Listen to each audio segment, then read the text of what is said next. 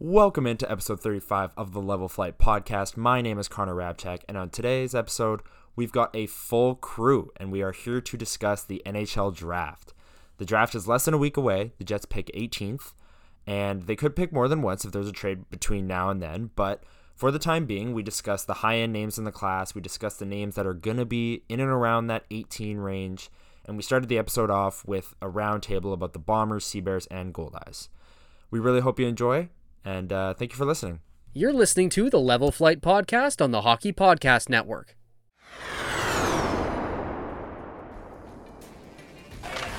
Maroon centers. Oh, Connor Hellebuck.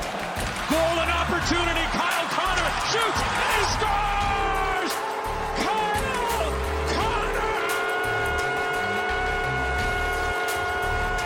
Triple overtime series winner. Can you believe it? Blakely on to Morrissey. Scores! Josh Morrissey in overtime. And the Jets win it 5-4. And welcome into episode 35 of the Level Flight podcast. And we've got a full crew. Milestone episode. We needed everyone here. How y'all doing? Good. I will say that a little awkward here. Yeah. Bringing the energy. We're all really Let's go. tired. It's been a lot's been going on with this team, with the team that Brian's got a jersey of in the background. So we're all really tired because we've been working really hard. So hopefully you've all seen our hard work. Brian, how we doing?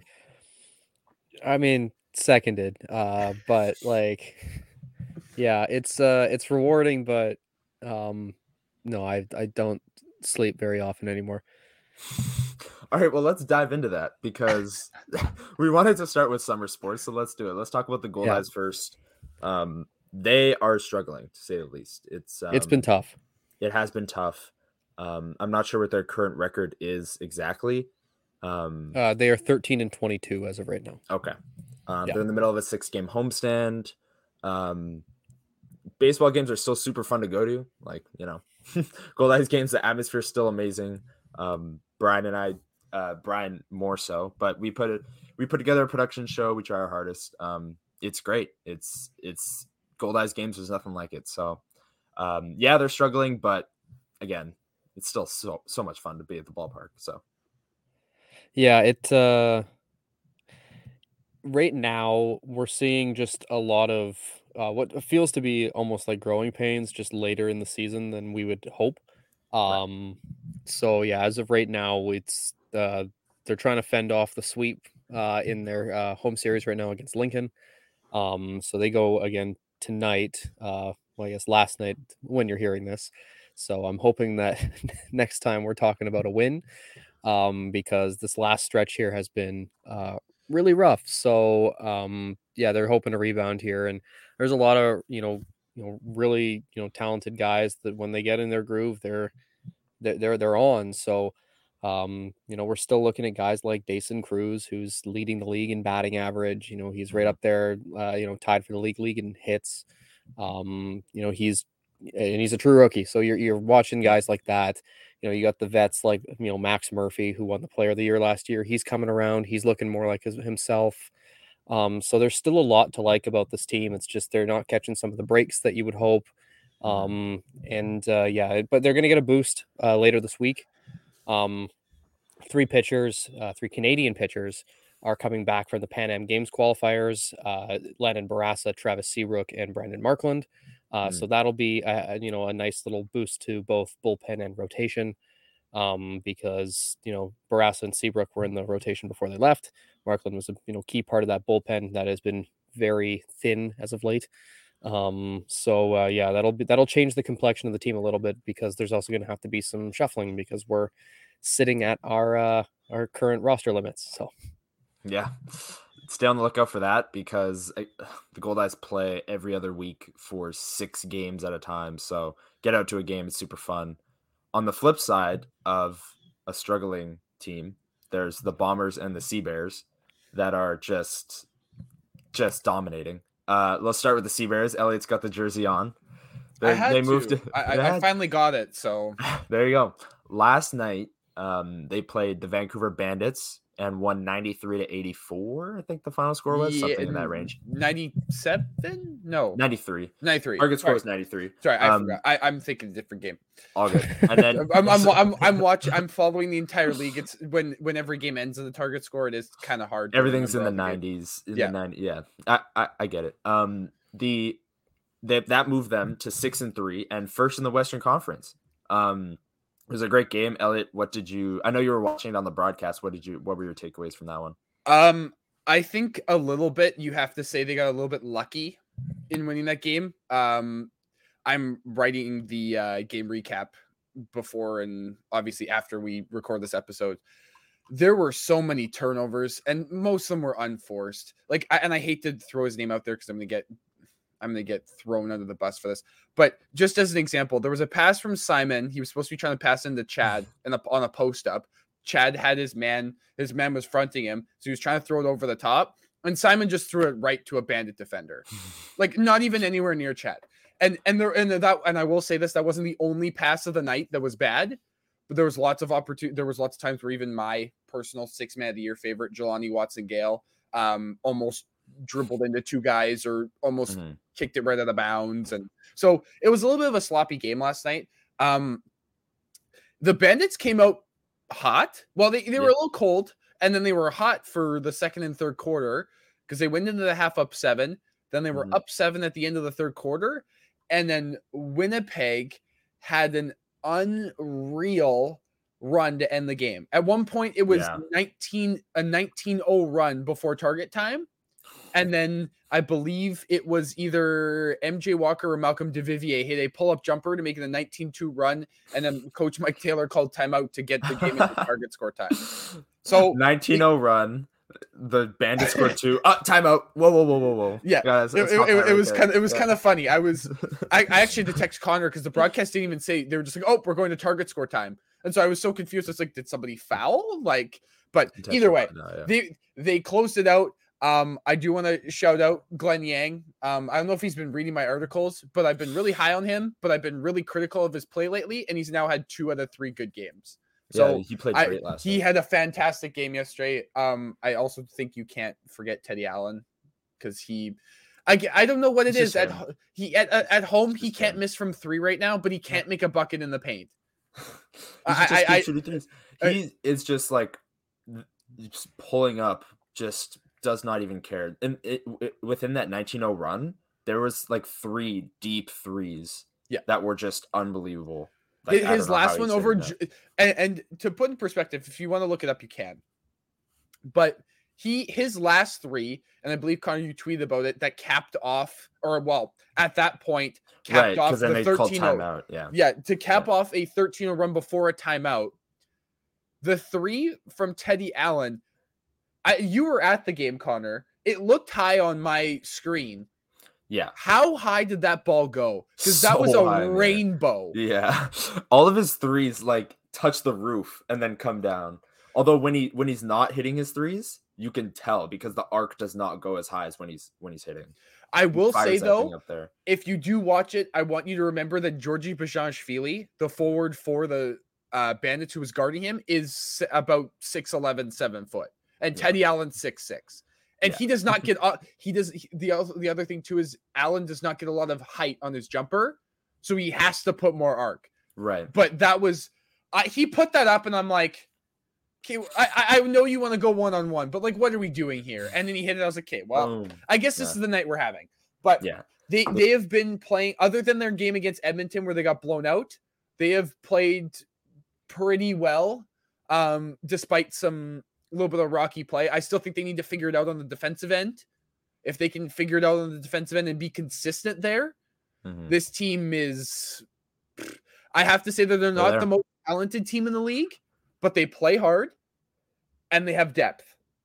They've got that grit. You know? They're building a team the Winnipeg way.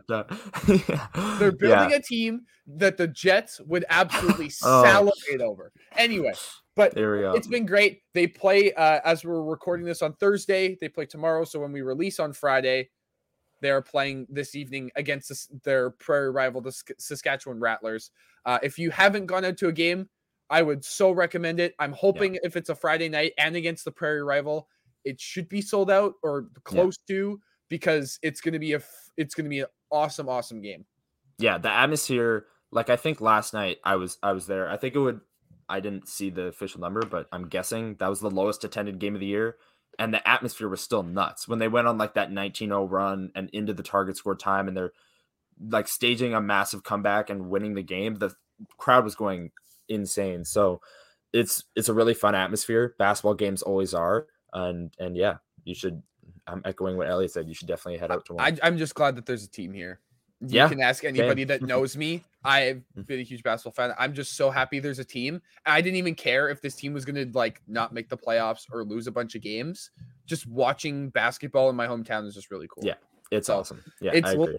And the city's loved it. So yeah, I haven't had a chance to actually get to a game yet, as Connor knows. I live at the ballpark, effectively. yeah. So I, at some point or another, the schedules are going to work out, because it always seems like they're home when the Gold Eyes are home. Yeah. And the three of us are going to get to a game. Oh yeah. We're going to do a level flight basketball special cameo edition. Yeah.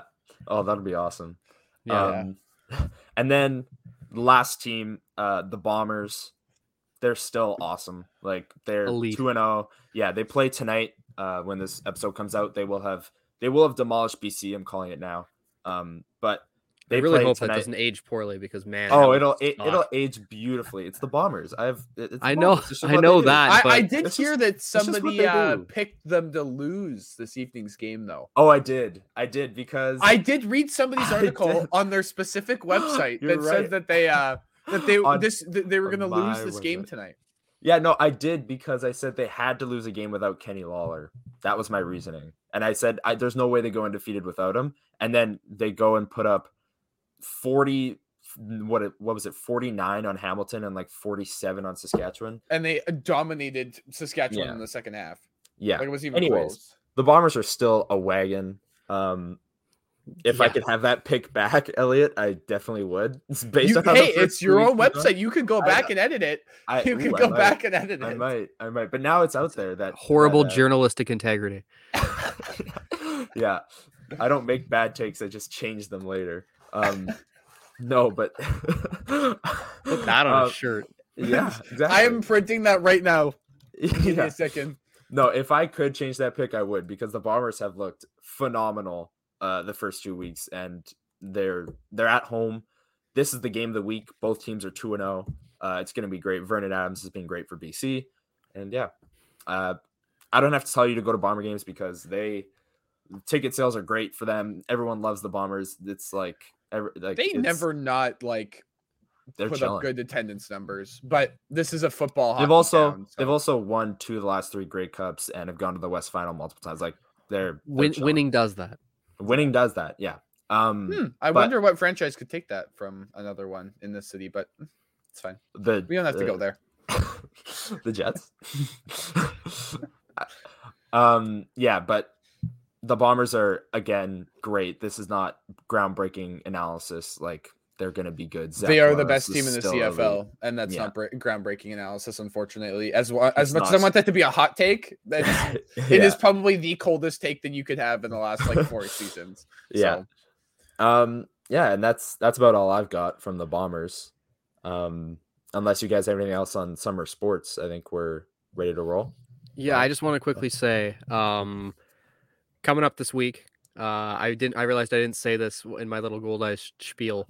Coming up this week, Friday, Saturday, and Sunday, open up a 3-game series against the Gary South Shore Railcats. Come check that out. It's supposed to be, they're the first time they're visiting him in his Greg Taggart revenge. Has he gone back to Gary South Shore yet? They opened the season there. Oh, right. Yes. Yeah. That is correct. And he got his number retired and everything. So thanks. But go. You can get tickets at goldeyes.com/tickets.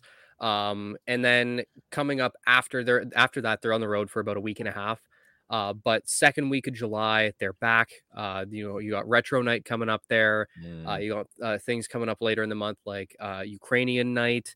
But no, check out goldice.com/tickets for more on that. And then you can also, find, their promotional schedule on their website. Yes, Elliot. I have one question for you. Yeah. When's Reggie Abercrombie jersey retirement night? August 11th. Perfect. Thank you. That should be the night that It'll everybody's be in there. the building. I have a photo with him. I can pull it up next pod nice. if we want. 100%. But yeah, and then there's also a bobblehead that night of Reg. Yes. So, we're looking forward to having Reggie on to actually on the field again. To celebrate his jersey getting raised up against the booth there and in Shaw Park. But yeah, come on down to Shaw Park this summer, support the Gold Eyes. The fan support helps. They're in a little bit of a rut right now, but they've told me themselves that they love, they get a little bit of a push when they get those big crowd nights. So come on down and support the team. This is their 30th season, and we're celebrating those players, from maybe your childhood or your past. Maybe you went to games in the 90s and the mid 2000s, whatever. We're celebrating those players all season long as well. So come check that out. Yeah, you'll hear Brian's voice talking about I didn't want to those say players. that because that's I didn't realize it was you the first. Yeah. I watched the first one, didn't realize it was only till the second video. I can't remember. You said something that was like, wait a minute, that's Brian. And then I had to go back and listen to the first one and went, how did I miss that? Yeah, if you hear a video on Instagram or something, start with, today we're looking at Gold Eyes outfielder. Yeah, there you go. And if you're at the ballpark, you will also hear it. Brian's voice there. There you go. Cheer away. So we are here doing this episode today to preview the draft. But before we do that, we're going to hear from our sponsor, DraftKings. Brian is here today to do our ad read, as he always does. So, Brian, take it away. All right. So, there's various different sports going on, but right now you got things, like the MLB, you got different things that you can, check out on DraftKings Sportsbook. So new customers, download the DraftKings Sportsbook app and use code THPN. Just bet $5 to score $150 in bonus bets instantly. That's code THPN only at DraftKings Sportsbook. If you have a gambling problem, please call 1-800-GAMBLER in Massachusetts. Call 800-327-5050 or visit gamblinghelplinema.org. In New York, call 877-HOPE-NY or text HOPE-NY. In Kansas, call 1-800-522-4700 on behalf of Boot Hill Casino and Resort. In West Virginia, gambling problem, call 1-800-GAMBLER. Visit 1-800-GAMBLER.net. All games are regulated by the West Virginia Lottery. Please play responsibly. In partnership with the Hollywood Casino and Charlestown Races. In Connecticut, help is available for problem gambling. Call 888-789-7777 or visit ccpg.org. 21 plus in most eligible states, but age varies by jurisdiction. See DraftKings.com/sportsbook for details and state-specific responsible gambling resources. Bonus bets expire 7 days after issuance. One boost per eligible game, opt-in required for 100% boost. Eligibility, wagering, and deposit restrictions apply. Terms at sportsbook.draftkings.com/baseball terms. Boom. Crushed it. All in one take, just like that. I ran out of breath in the middle of that. Let's take a deep breath and then run it back. Yeah. All right, let's get into the draft. I mean, there's obviously Connor Bedard, right? We talked about Connor Bedard a few episodes ago. Elliot and I agreed that we wouldn't even trade Austin Matthews for that first overall pick. Like, obviously, we think and everyone thinks he's going to be a true superstar in the NHL. Will that happen year one? I don't think so. I don't think it'll be like he'll come out the gate scoring 60 goals and breaking, or 78 and breaking Solani's record. That's not going to happen. Touching that record. Yeah, no one is. You're right. But he's going to be great. It might just take a year or two, but everyone knows it. The talent's there. We've talked about him at length already. I want to talk about the other names at the top of this class that are in that top 5, top 6 range. And let's start with maybe the biggest wild card in the entire draft in Matvei Michkov, who most people have ranked as the second best player in this class.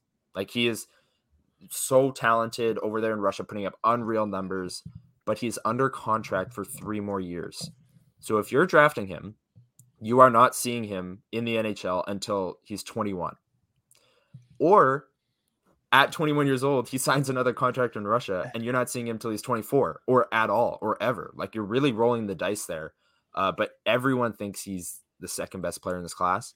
It's just a matter of, are you willing to take the risk and wait the 3 years? So no one really knows where he's going to go. A lot of people are mocking him 8th to the Washington Capitals. But Jeff Merrick on 32 Thoughts yesterday said, don't be shocked if Anaheim takes him at number 2. And I kind of was shocked at that because everyone's had Adam Fantilli pinned there. And then obviously you've got Columbus, you've got San Jose. They could take a shot on Mitchkov. But if you guys had to guess right now, who do you think the teams in the top 8, let's say? I don't think he slides past that. But who do you think is most likely to take a shot and wait for what has been labeled as generational talent? Like, if he was coming out right now, a lot of people said he could be rivaling Bedard for number 1. Elliot, I'll start with you. I think that he goes, as we've seen him mocked so many times, for the Sharks. Yeah. If you're the Ducks, I don't think you take somebody that's maybe to come over to the NHL. You already have a young core. You already have tons of prospects. I understand they want to add to that prospect pool, but that team is getting better as we speak. They want to add to that pool to keep building up that potential for that squad. So I don't think that, as much as I think Mitchkov is good, I just don't think that he's the best fit for Anaheim for where their roster sits. Same with Columbus. Columbus already has 2 superstars in Patrick Laine and Johnny Gaudreau. They need to build their prospect cupboard, but they need guys to help them in the next couple of years, and get acclimated to the NHL game quicker, rather than Mitchkov wait 3 years and then hope he comes over. That's where I think a team like San Jose has all the opportunities to take a shot on him, because they're going to be rebuilding for a while. They don't need anybody to win at this current moment. Like, they don't need a player to kind of turn the corner in 1 to 2 years. And like, that's where I see, honestly, if Connor Bedard wasn't in this draft, Adam Fantilli probably goes number 1, in my opinion. Like, I think he probably, in most drafts, he probably goes number 1. And that's a guy that the Ducks should draft at 2. And he will obviously he'll finish out his next year at Michigan, because we're aware that he's playing at Michigan next year. But the following year, I would assume he gets a chance at an NHL roster spot, right? Mitchkov doesn't get a chance at an NHL roster spot until he's 21. So 3 seasons from now. Yeah. And obviously the San Jose Sharks could be in a different situation, but knowing the San Jose Sharks are probably going to be in the same situation they are now, maybe a little bit better. So they have, to me, I think they're the best team for Mitchkov to go to, because they're not in a rush to have him come over. Yeah, and another thing to back that up is a new GM. Mike Greer, absolutely. Brand new GM. Like, you theoretically have some job security there.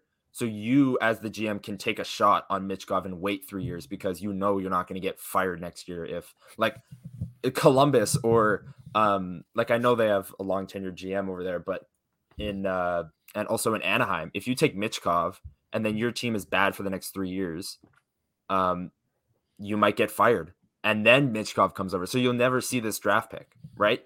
Mike Greer, new GM, he might have some job security there. That's a great point. Brian, where do you think Mitchkov slots in? See, I had a whole spiel about everything that Elliot just said. But I mean, what I'll just say, what I'll just say about that, because essentially I was going to echo everything that, what Elliot said about the whole, out of all of those teams, and like, 'cause you said, 8 was where that, that possible thing could, that Washington. The Washington pick there. Right. I'd be shocked if he, gets anywhere past 6 at Arizona. Yeah. No. I don't think he makes it past 4. Like, I think if it's not the Sharks, it's somebody higher, but I don't think those other teams should take him. I think the Sharks are the best team for him, and I think they are the most likely team to take him. Yeah, like, for me, I feel like I'm looking at all these picks, and it's like the Sharks are most likely. I can't see Montreal taking a shot on that. No. Because they seem also convinced that they're closer than they are. Yeah. I think Arizona. What makes you think that, Brian? Is it I don't know, the just numerous Habs fans on Twitter that yeah. keep sending these awful mocks for Dubois and think How he's just about gonna Christian walk? Dvorak in a second? I'd leap at that, honestly. That's a great deal. But no, like, anyways, carry on. I could see Arizona possibly if he falls to 6, because let's be real, Arizona's not all that close either. And like there's a lot of uncertainty with the team itself. So why not take someone that might be a little uncertain? Because let's be real, it's not like they're a pillar of stability. So and then at that point, if he makes it past 6, I think anyone there would be happy to take him. Yeah. I think Philly as well, who's 7. If they're tearing it down, like they say, Briere is open for business. If they're tearing it down and making this a multi-year rebuild, they can wait on Michkov. Again, new GM, right? Briere. Yeah. So it's I want to believe the Jeff Merrick report. Well, it wasn't really a report. He clarified that. It was more a theory than it was a report. I want to get behind that, like Anaheim to number 2, because that would just be nuts. Like on the draft floor, that would be a crazy story. But I agree with you guys. I think the Sharks, I think that's where he goes. New GM, it just makes sense. They're going to be in a multi-year rebuild. It's too big of a risk to take him at 2, because if you never see a second overall pick, that's bad. Like that's a fireable offense if you're a GM, right? So are you sure? We've seen some pretty egregious offenses over here, and he's been praised for it. So I don't know if depends on the GM. Depends on the owner and how the depends on the situation. Runs. Yeah, very much depends on the situation. I agree with you, Elliot. Adam Fantilli is as solid of a prospect as you can get. And if Connor Bedard wasn't in this draft, Fantilli he's as would be can't the one miss getting as praised. like it can get. So if you're not Connor Bedard, good Michigan man. If you're the Ducks, you've got to go Fantilli, and then I've got the centers and then Michkov. Yeah. I've got, because that's the thing. Like you got Leo Carlsson in there. Yeah. I think there's a consideration from Columbus to swoop in and take him 3. Mm-hmm. It's either Carlson or Smith, Will Smith. I could even honestly see with the way that I loved him in Fresh Prince. Yeah, he was great. Yeah, put up a lot of numbers. The basketball scenes. Either way, Leo Carlsson, I think, is also. I know that most mocks have him at 3 because Fantilli is like the number 2, and I would go with Fantilli. Right. I also wouldn't put it past the Ducks to go for a Leo Carlsson. I don't know if he's real good. But Fantilli is an offensive like juggernaut, right? Like he's a guy that needs the puck on his stick. He's puck dominant and really good on that end, like in the offensive zone. The thing that puts me in a place that I think Carlson should be considered for 2, I don't think he should go 2, is that he is a really good 2-way forward. And we've seen it at a professional level. Yeah. And the best part is yes, I know we just talked about Michkov and Fantilli being able to play earlier. Carlson can play even earlier because he can even be playing as of this upcoming season. So for the Ducks, you go, okay, you add another super talented, now a 2-way center, and he can play this year and go down to the AHL if we need him to, or we can send him back to Sweden. Right? Like that's where I think the Ducks are probably considering. Realistically, I see the Ducks as the quote unquote number 1 overall, not having the number 1 overall pick. They control how the rest of the draft. Just like that is kind of you might as well just don't even announce the first overall pick. Just send Bedard to Chicago. It's not even a question. Yeah. But the way that the draft goes, I would probably even say the rest of the top 10, and honestly how it'll affect the Jets even at 18, kind of relies on where the Ducks go at 2. And you could kind of put that at 3 with Columbus. Yeah. I just think it'll be most mocks go Fantilli, Carlson, Michkov, Smith. Yeah. That's that. Or some combination of that. Right. So it's those 4, but it just depends. Or sorry, did you say 3 names? Or you said 3? either way, it's that combination. But I think at least the Ducks should think about Leo Carlsson. Do I think they should go with Fantilli? Absolutely. But I think Carlsson should at least be in the conversation just because of his ability on both ends of the ice. 6'3", 200-pound center. Like, that's teams watching the playoffs and completely misinterpreted it, think they need big grit. And he might Winnipeg go. Jets fans certainly did. Need big, gritty players. Who won the Conn Smythe again? I'm going to keep asking that. Anyways, let's move into the Winnipeg Jets because they pick at 18. Yeah. This is, like we've said, prime spot for the Jets. You know, they love picking here, right in the middle of the pack. They do get good value. I will They love this spot. Well, at this spot, I will say, and we're going to talk about some names here. At 18, there's always a player that slides, a player that everyone has ranked in and around their top 10. Everyone has them ranked 8. Everyone has them ranked 10. And it's like, wow, how did this guy slide to the Jets at 18, right? Does it always turn out that player ends up being the 8th best player in the class? No.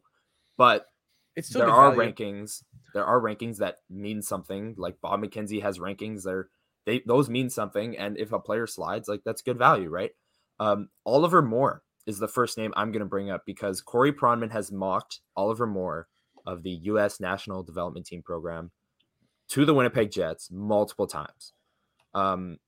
Often labeled as the best skater in the class, and in the top 10, in and around the top 10 in most rankings, anywhere from 8 to 12. And he's been mocked to the Jets a few times now. Now, Pronman also mocked Zach Benson at 17, who is a top 8 pick in my eyes. I was going to say, right? there's no way he drops out of the top 10. Yeah, I just don't. I don't know what to believe at this time of year. But Oliver Moore's the first name I'll bring up because if he were to slide and he's on the board and the Jets were to pick him, best skater in the class, great talent, that would be a phenomenal pick. Who else are you guys eyeing? Elliot, I'll start with you. What's another name that you are hoping slides to the Jets and is kind of in that higher tier, end of tier 2, tier 3? I'd probably even say tier 2 because Connor Bedard's probably in the tier 1. Tier 2 is like Leo Carlsson and Adam Fantilli, Will Smith kind of area. Tier 3. I'd say, yeah. This is a player that when we started talking, actually this was like early on. I think we had done like 4 episodes of this podcast. I started looking at draft prospects. We were sitting in just a little story time. We were sitting in class and I think I was sitting next to Connor and I was looking at prospects. And I looked at this guy and I said, we need somebody like this. And we've been mocked to him a little bit, but he's actually supposed to go earlier in the draft. And this is kind of where I hope the Jets actually trade up. Is it a 6'6" Manitoban? It is not. Then we don't need him. We don't need him. You're wrong. They need big grit from Manitoba. I don't know what you're talking about. Well, okay. I think we want this guy. This guy's name's Cody Barlow. I was just kidding. Yes. Cody Barlow is my favorite player. My favorite player outside of the top 5 picks. He is my favorite player in that tier 3 section of the draft. He has probably one of the best shots, if not top 3. I mean, I know you have to put Connor Bedard at 1 and Mitchkov's probably at 2, but I think Barlow has the best shot in the OHL. That's for sure. He put up 46 goals last year. He put up 79 points as an 18-year-old and was the captain of the Owen Sound. And he was still only 17 for most of the season. And he was the captain of a team with guys who are on the roster at 21, 22. Especially those junior teams have guys that have been there for a long time be the captain. And I think that says something to a guy's character.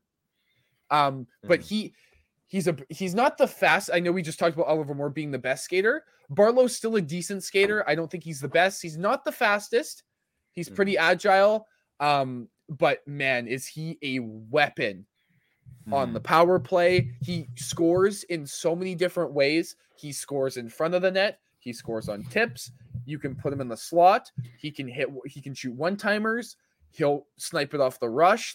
I just think the Jets need somebody that's a little bit bigger in size that can score. and doesn't just score along the wall and doesn't just like he's 6'1", 185. Obviously, the frame will fill out probably a little bit more. You can probably add 10 pounds to that. But 6'1", let's say 195, and he's 21 years old, I don't think that's a small frame for a hockey player. Yeah. Personally. So Yeah. I think that for me, he is the pick that I think the Jets should go with if he's available, or if they hear a team is going to draft him, they need to do as much as they can to try to trade up with whoever that may be to get him, because I think not that he's a can't miss prospect. I just think he's the perfect player the Jets need. He's a winger.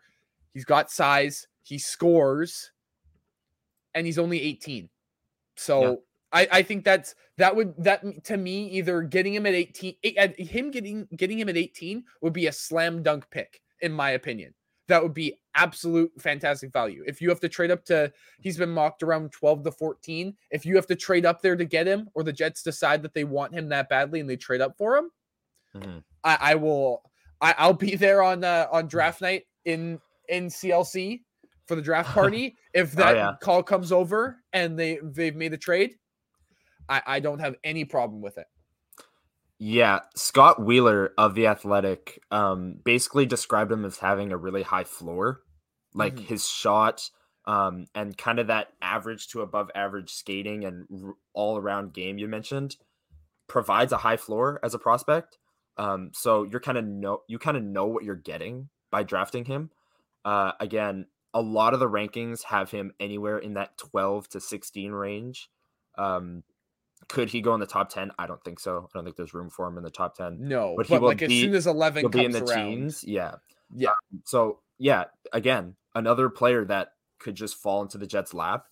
And in my latest mock, actually, I was the one. I picked Colby Barlow. I almost messed that up. I picked him as well. For the exact reasons that you mentioned, Elliot, like the high floor thing as well, just screams Winnipeg Jets. Getting a known prospect that is going to be at minimum like a third line middle six contributor at the NHL level. And that's what they need. They need a middle six winger that scores. And I think that's what they'll go with. If he falls, that's definitely a likely pick. Brian, what is a name that you'd like to throw out there as if they slide, if they're in that range, who are you looking at? Firstly, I just want to say Barlow is like high on my list that I will hit the streets celebrating if he's still there. If they don't have to trade up. I'm going to throw a couple names out there just because I sort of scanned through all the various mock drafts and draft rankings, and these are some of the guys that I've seen sort of wind up in that spot. So the one that I saw most recently was I think it's Tom Willander. He's described as the most complete defenseman in the draft, which I would disagree with. Personally, but the only thing is though, like he's doing a great job right now overseas against people who are mostly older than him. So what's going to be interesting though with that is, does his game translate as well to the smaller ice, which we'll find out because he's going to Boston University next year. Right. So you'll find that out very quick. Yeah, so there's that. A name that I've also seen dropped, and man, does this ever fit the Jets profile? A U.S. development team prospect, Gabriel Perreault, who led the development team in goals, assists, and points, and broke second. Records. And second, at the World U18s with 18 points. And, there's also, listen, I'm profiling the Jets here. There's a certain level of American development program and some connection to a former NHLer because he's the son of former NHLer Yannick Perreault. There you go. So there's that. And then one that there's a couple names here that I don't know if either they're there or if it fits the Jets profile. Andrew Cristal from Kelowna. He's slid in several mock drafts recently. And I thought that he was going to be a decently good bet high up. But like the fact though that I've heard him described as a cheat code on the power play. That'd be nice. That'd be nice to Yeah, have that. it would be. And then to satisfy the calls for, a little bit of that grit, someone who's shown a decent two-way streak in the dub for Vancouver, Hanzik. He's going to punish you, but he's fairly good defensively too. So it's not like he's just one of those guys who runs around hitting. So he's like his profiles is like a middle six, maybe a second line winger who's going to be able to jar the puck loose, not hurt you defensively. I just don't know if, especially with some of these other guys who might be available, if he'd be the pick to make at that spot. He's because that's 6'4", 185, Hanzik. So big winger.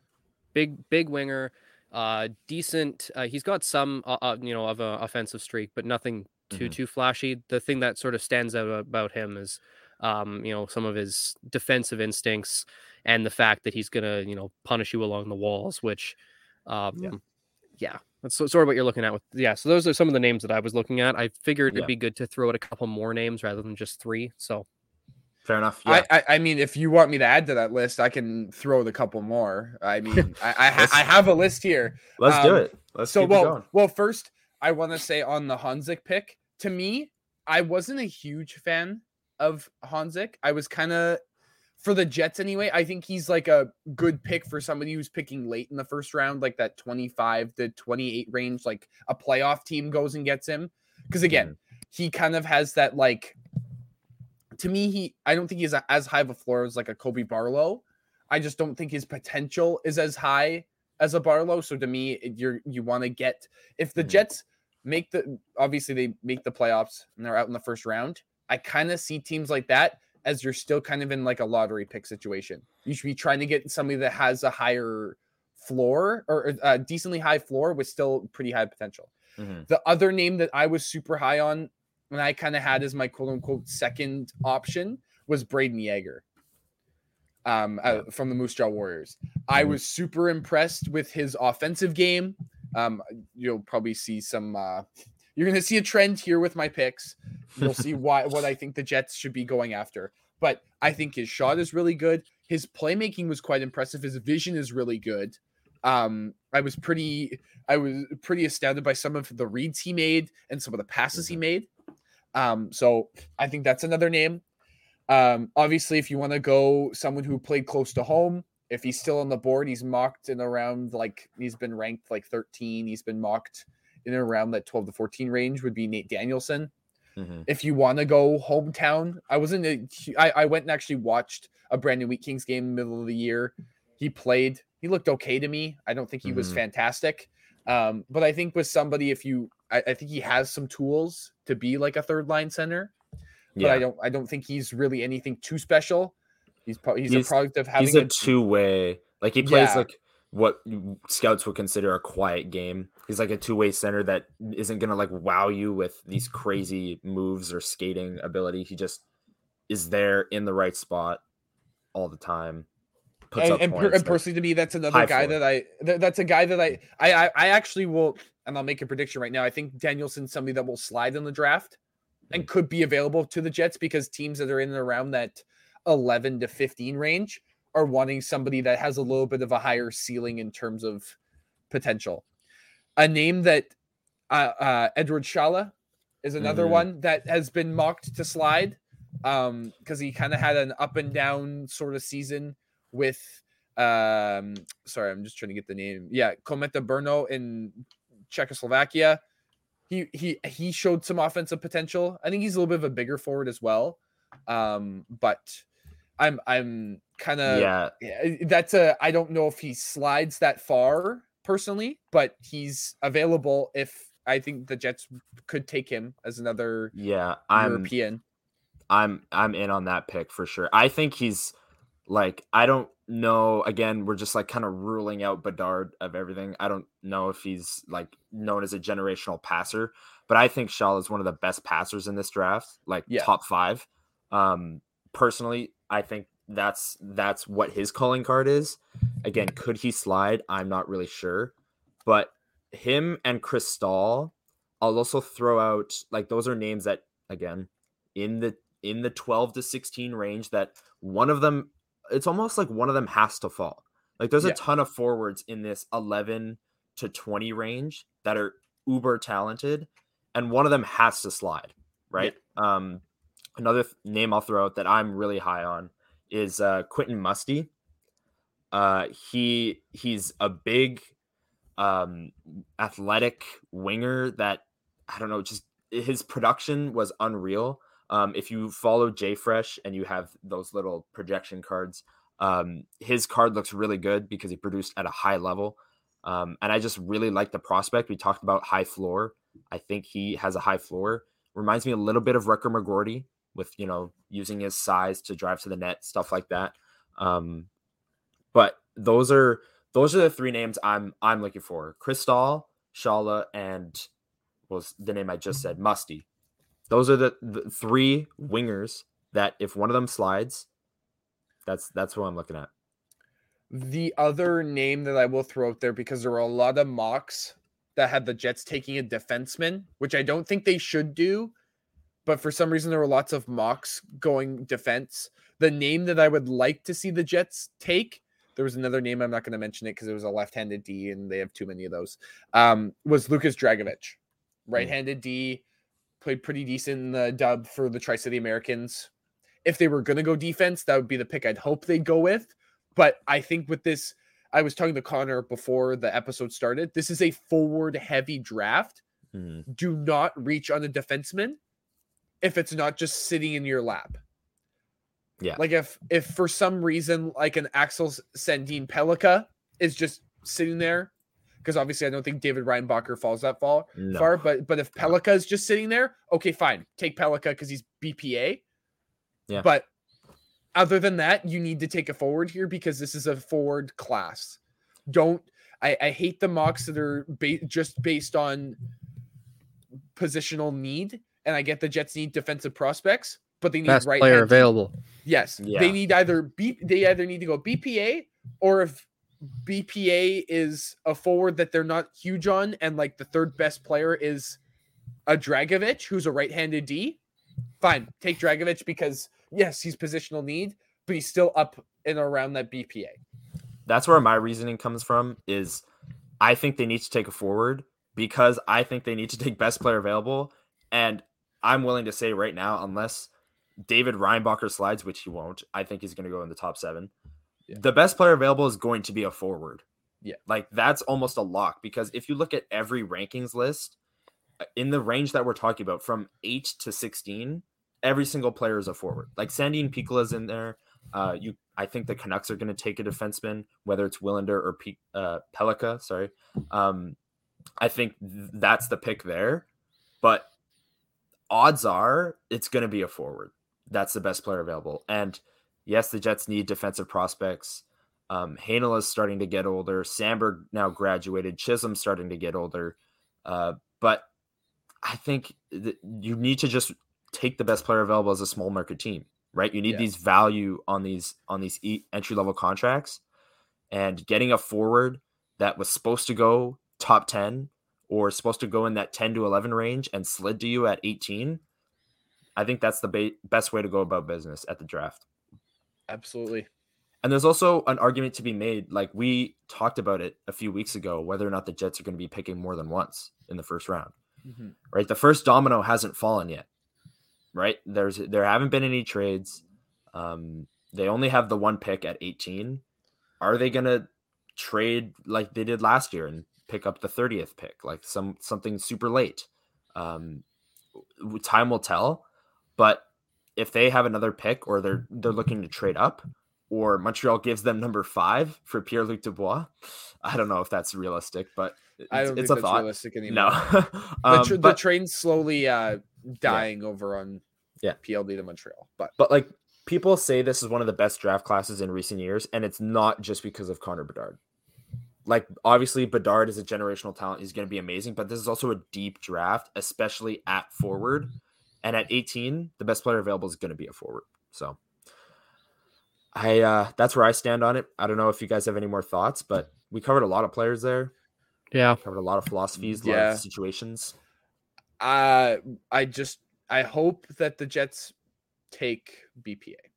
I think that's my last. That's what thought. I'm hoping to. That's my last real thought, because I know they're in a position here to where, they're like, realistically, if they trade, let's say, a PLD or a Connor Hellebuck or a Scheifele or whatever, and they package it with picks or other prospects and they move up, okay.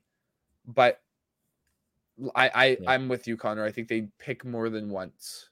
Yeah. But I'm hoping that first pick is at least, if you want to reach, let's say they pick then at 27 or something, and they do exactly what they did last year and they trade for a 30 to 27 to 30, somewhere in there, fine. If you want to reach on a defenseman at that point, go ahead. That's when you take a swing, like Brad Lambert. That's when you take a player that has slid, has all the talent in the world, and you really like as a prospect. Boom. Or you even reach for somebody you like, even if he's not at that point. But yeah, I hope that the Jets kind of make a turn here, because I've started to notice a pattern of them. I wanted to make this mention on the pod because we didn't talk about it last week. We talked about mock trades, just to end the episode. I've started to notice what the management is doing. And I know you guys may laugh here a little bit.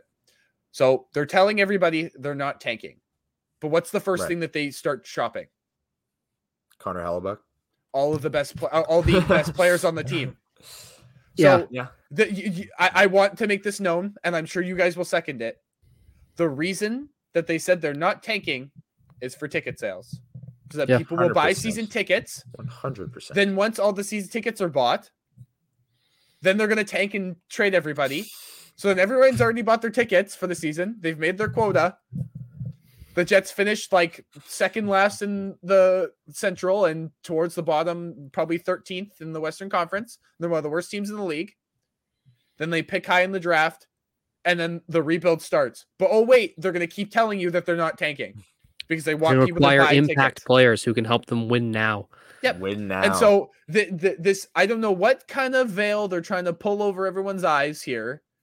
It's a bad Jets, one. Yeah, and that's what I'm trying to say. Jets fans aren't stupid. We've said that many times on the This isn't podcast. 1985 where you get one little article about like news and rumors in the paper. There are many different sources and many different analysts out there that talk about all the teams and what's going on. You can't hide from social media anymore. Yeah. There's no reason to lie to the media and to fans. I also know of a lot of Jets fans. Just say you're tanking if you have to tank. And honestly, Jets fans won't be mad. Yeah, that's what I was about to say. I know a lot of Jets fans that would prefer them to rebuild. They actually want to see a younger team come in, and they want to watch Brad Lambert in the NHL next year. And they don't want to. And it's not that I don't want to watch like Mark Scheifele on the Jets. It's just because I don't think this roster is in win now mode. So what do you do in sports when you're not in win now mode? You stay in the middle.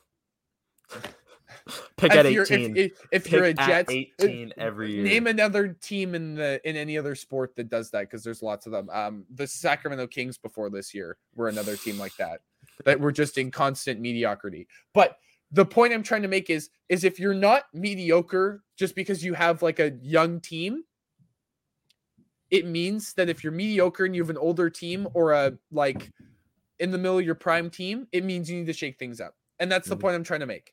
This team is at the point where they need to shake things up, and they're at a point where this is probably the highest value you're probably going to get for someone like Connor Hellebuck.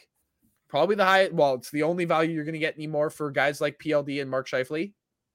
So you need to get some value out of them and do something with them. And unfortunately, if you have to tank and you don't sell out the building every night for a season or two, fans would much rather be happy with that.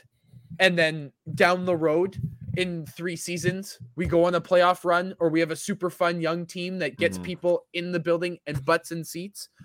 Like I know I'm wearing the jersey today, but why do you think that fans want to come and watch Seabears games? Not just because they're winning, but they play fun basketball. And honestly, their best player is 24. two of their best players are 24. Mhm. They're young. And you know what? If they don't end up in, I think Teddy Allen Teddy Allen should get another shot in the G League because he has played in Summer League. And E.G. Anasike will probably get another shot. But if they don't get shots in the NBA, they seem to like it here. Because yes, they're winning, but they're young and they're developing a culture and a team here of winning and of grinding, and they're trying to build from the bottom. And I think the Jets need to, this is the ultimate peak. Let's say this is where the Vegas Golden Knights are, right? The Jets were about here with their Western Conference run. They're now down here. This is rock bottom. This is where like Arizona is, and like the Western Conference run, which was 6 years ago. And that's where they were here before. This is the peak. They were here at that point. They're now down here. Yeah. You need to go to ground zero and build back up. Yeah. I think we're all in agreement there. Yep. And it starts with the draft. It does. It does start with the draft, which is next Wednesday, the 28th. Just a little scheduling note. I think we are going to try and record the next morning and kind of talk about who the Jets picked, because maybe they pick once, maybe they pick twice, but regardless, we're recording Thursday morning this week. We'll try and record Thursday morning next week. The Jets don't have a second round pick, so they won't be picking until the third round on Thursday. As far as we know, they could acquire one, of course. But unless we have anything else, I think we're good to get out of here. Draft is in a week. It's the best time of year for Jets fans because get some hope in the prospect pool. Because it's the only time the Jets actually seem to make good decisions. Let's get some hope. Yeah. And there's a lot of news that should be happening in the next week. So stay on the lookout, because next thing we know, Connor Hellebuyck could be traded tomorrow, or that train is quickly picking up steam. So Mark Scheifele and PLD is slowly churning out. So I don't know. We'll see. I think something's going to happen before the draft, so stay on the lookout if we do record. Thank you everyone for listening. We hope you enjoyed this episode. It was a fun one. We love draft stuff. And yeah, I think that's all from me. I'll say go Bombers. Go Gold Eyes. Go Sea Bears. Let's go.